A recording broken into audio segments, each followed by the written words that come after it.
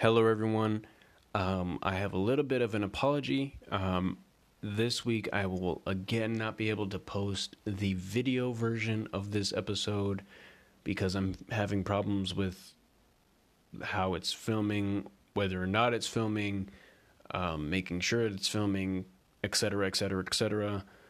So I'm just having problems with the video, and so I'm not able to upload the video version of this podcast. I am working on it, and hopefully it will be resolved by next week. If not, then I'll explain what I've tried, the problems I'm having, etc., etc. But until then, enjoy the episode.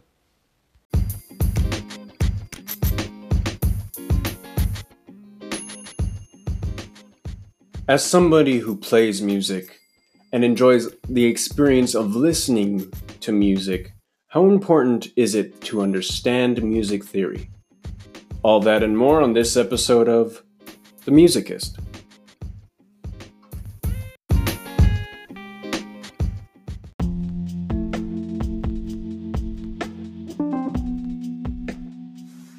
Hello and welcome to The Musicist. My name is Sage, and today we're going to be talking about music theory and how necessary is it when you're creating music and when you're listening to music.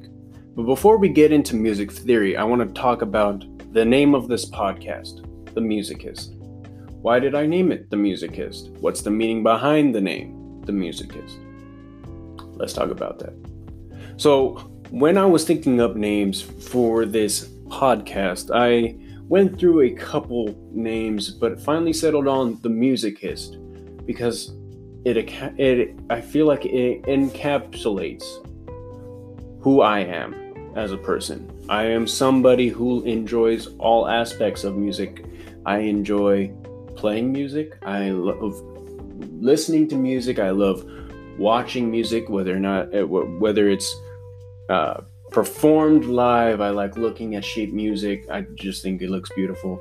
I love looking at diagrams of waveforms. I like looking at frequency response. Can't remember the name of what a frequency diagram looks like, but I guess a frequency diagram.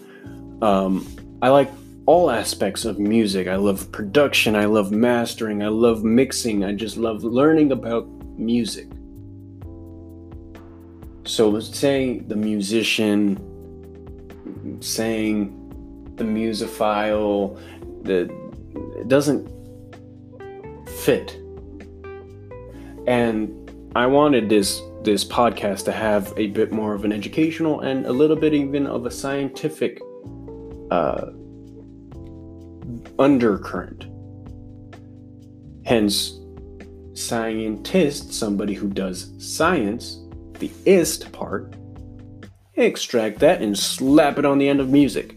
Musicist, person who does music. That's why I called it that. Now that that's foggy, at least it's not opaque. It's translucent. Now that that's translucent, let's talk about music theory. Do you need music theory to listen to music? Do you need music theory to make music? Do you need music theory to mix music, to produce music? Let's talk about the creative aspect of music. So say you're producing, say you're playing, saying you're a singer, say whatever. Do you need to understand music theory to do those and to do them successfully? No, you don't. As a matter of fact, there are some cases where music theory may hinder you, depending on how much music theory you know. Because at first, when you learn in music theory are the rules. Don't have parallel fifths and you change a chord, or in a voicing. You can't have parallel fifths. You can't go from this. When you're resolving a chord, you can't resolve the third of this note up instead of down. You got to go down when you're resolving a chord. I'm trying to remember rules off the top of my head because I don't have a chord chart in front of me. It depends on the certain case when you're resolving chords. But all of that is restrictive.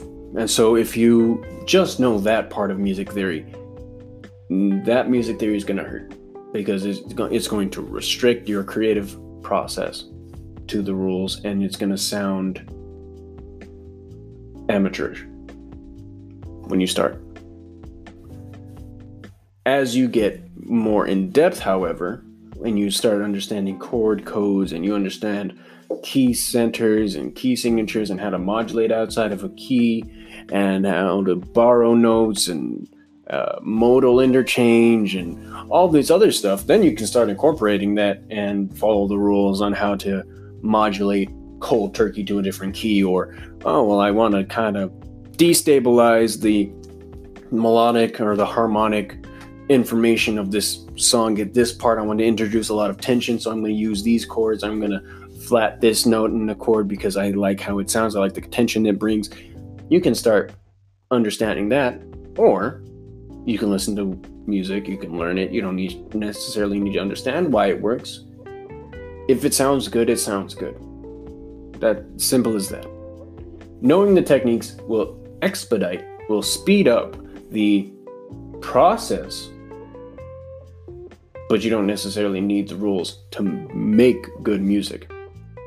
What about listening to music? Do you need to understand music theory when listening to, say, a jazz piece? An experimental jazz piece where they're breaking all kinds of rules. They're extrapolating how a certain rule would sound in a certain situation and then creating something around that. Or if you're listening to a blazing jazz solo, do you need to understand that, this is the 9th of this, but it's going to the sharp 11th of this other chord, but it's also the flat 13th of this chord when they switch here and they suspended this? And no. If you like it, you like it. Now, music theory can bring an additional appreciation to a certain piece of music if you understand the music theory. Why does it work? Why does pop music have a 1-6-4-5? I believe it is 1-6-4-5 chord progression. Why is that so powerful? Well, you can understand if you're going from a 5 back to a 1 chord, that's depending on the inversions and how the notes are arranged, it could be a perfect cadence, which is the strongest cadence, or it could be a imperfect, or if it's going from 5 to 4 to 1, then that's a plagal cadence, and depending on the root note, and if it's actually a pedal, then you can have all these other types of cadences. And you can start messing with those, and you can start subverting expectations. You thought I was going to have a perfect cadence here, but instead of going to a 5, I went to a 6 instead, and you have an imperfect cadence, and then you move on from there, and you can build a piece of music around that. You can understand why certain things work, and you can analyze different types of music. For example, I know that if I was going to take Sam Smith's what's the name of that song? Latch. Sam Smith's Latch. If you listen to that song, the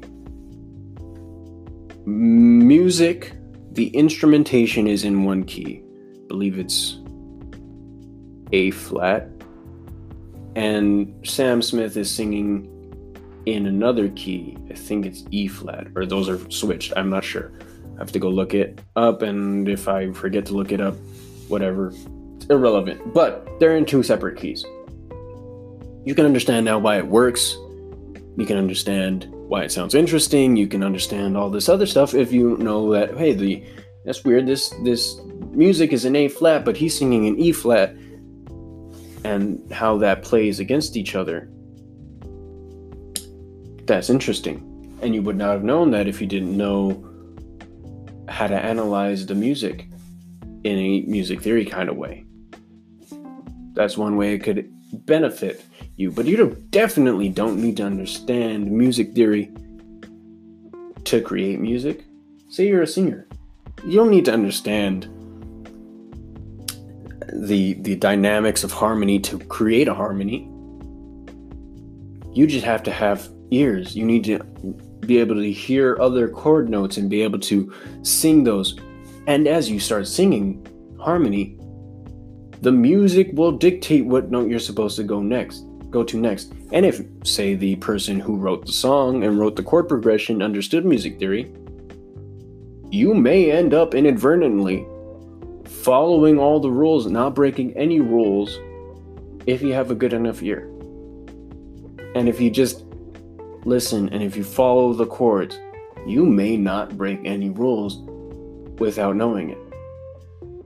That's the cool thing about music theory is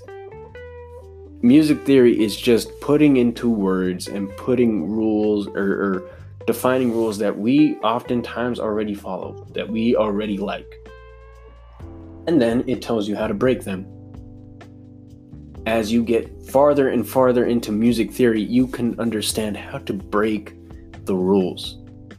And that's such an interesting idea. But you can start breaking the rules without knowing any music theory. For example, I was writing a song. It's one of the first songs I wrote. And the chord progression broke one of the rules. I left the key for a note I was supposed to go to. It sounded like I was in the key of B. And the last chord was a flatted 5. I flatted the 5. So now I have an F natural instead of an F. And I built an F major chord, I believe it was. That's not in the key. That's completely not in the key. It's not even in the minor key. It's in a completely different key. But I liked how it sounded. Because actually, wait, let me see. I'm not sure if it was actually an F, but the lowest note was an F. I think it was an inversion of a D minor chord, if I'm not mistaken. D minor 7.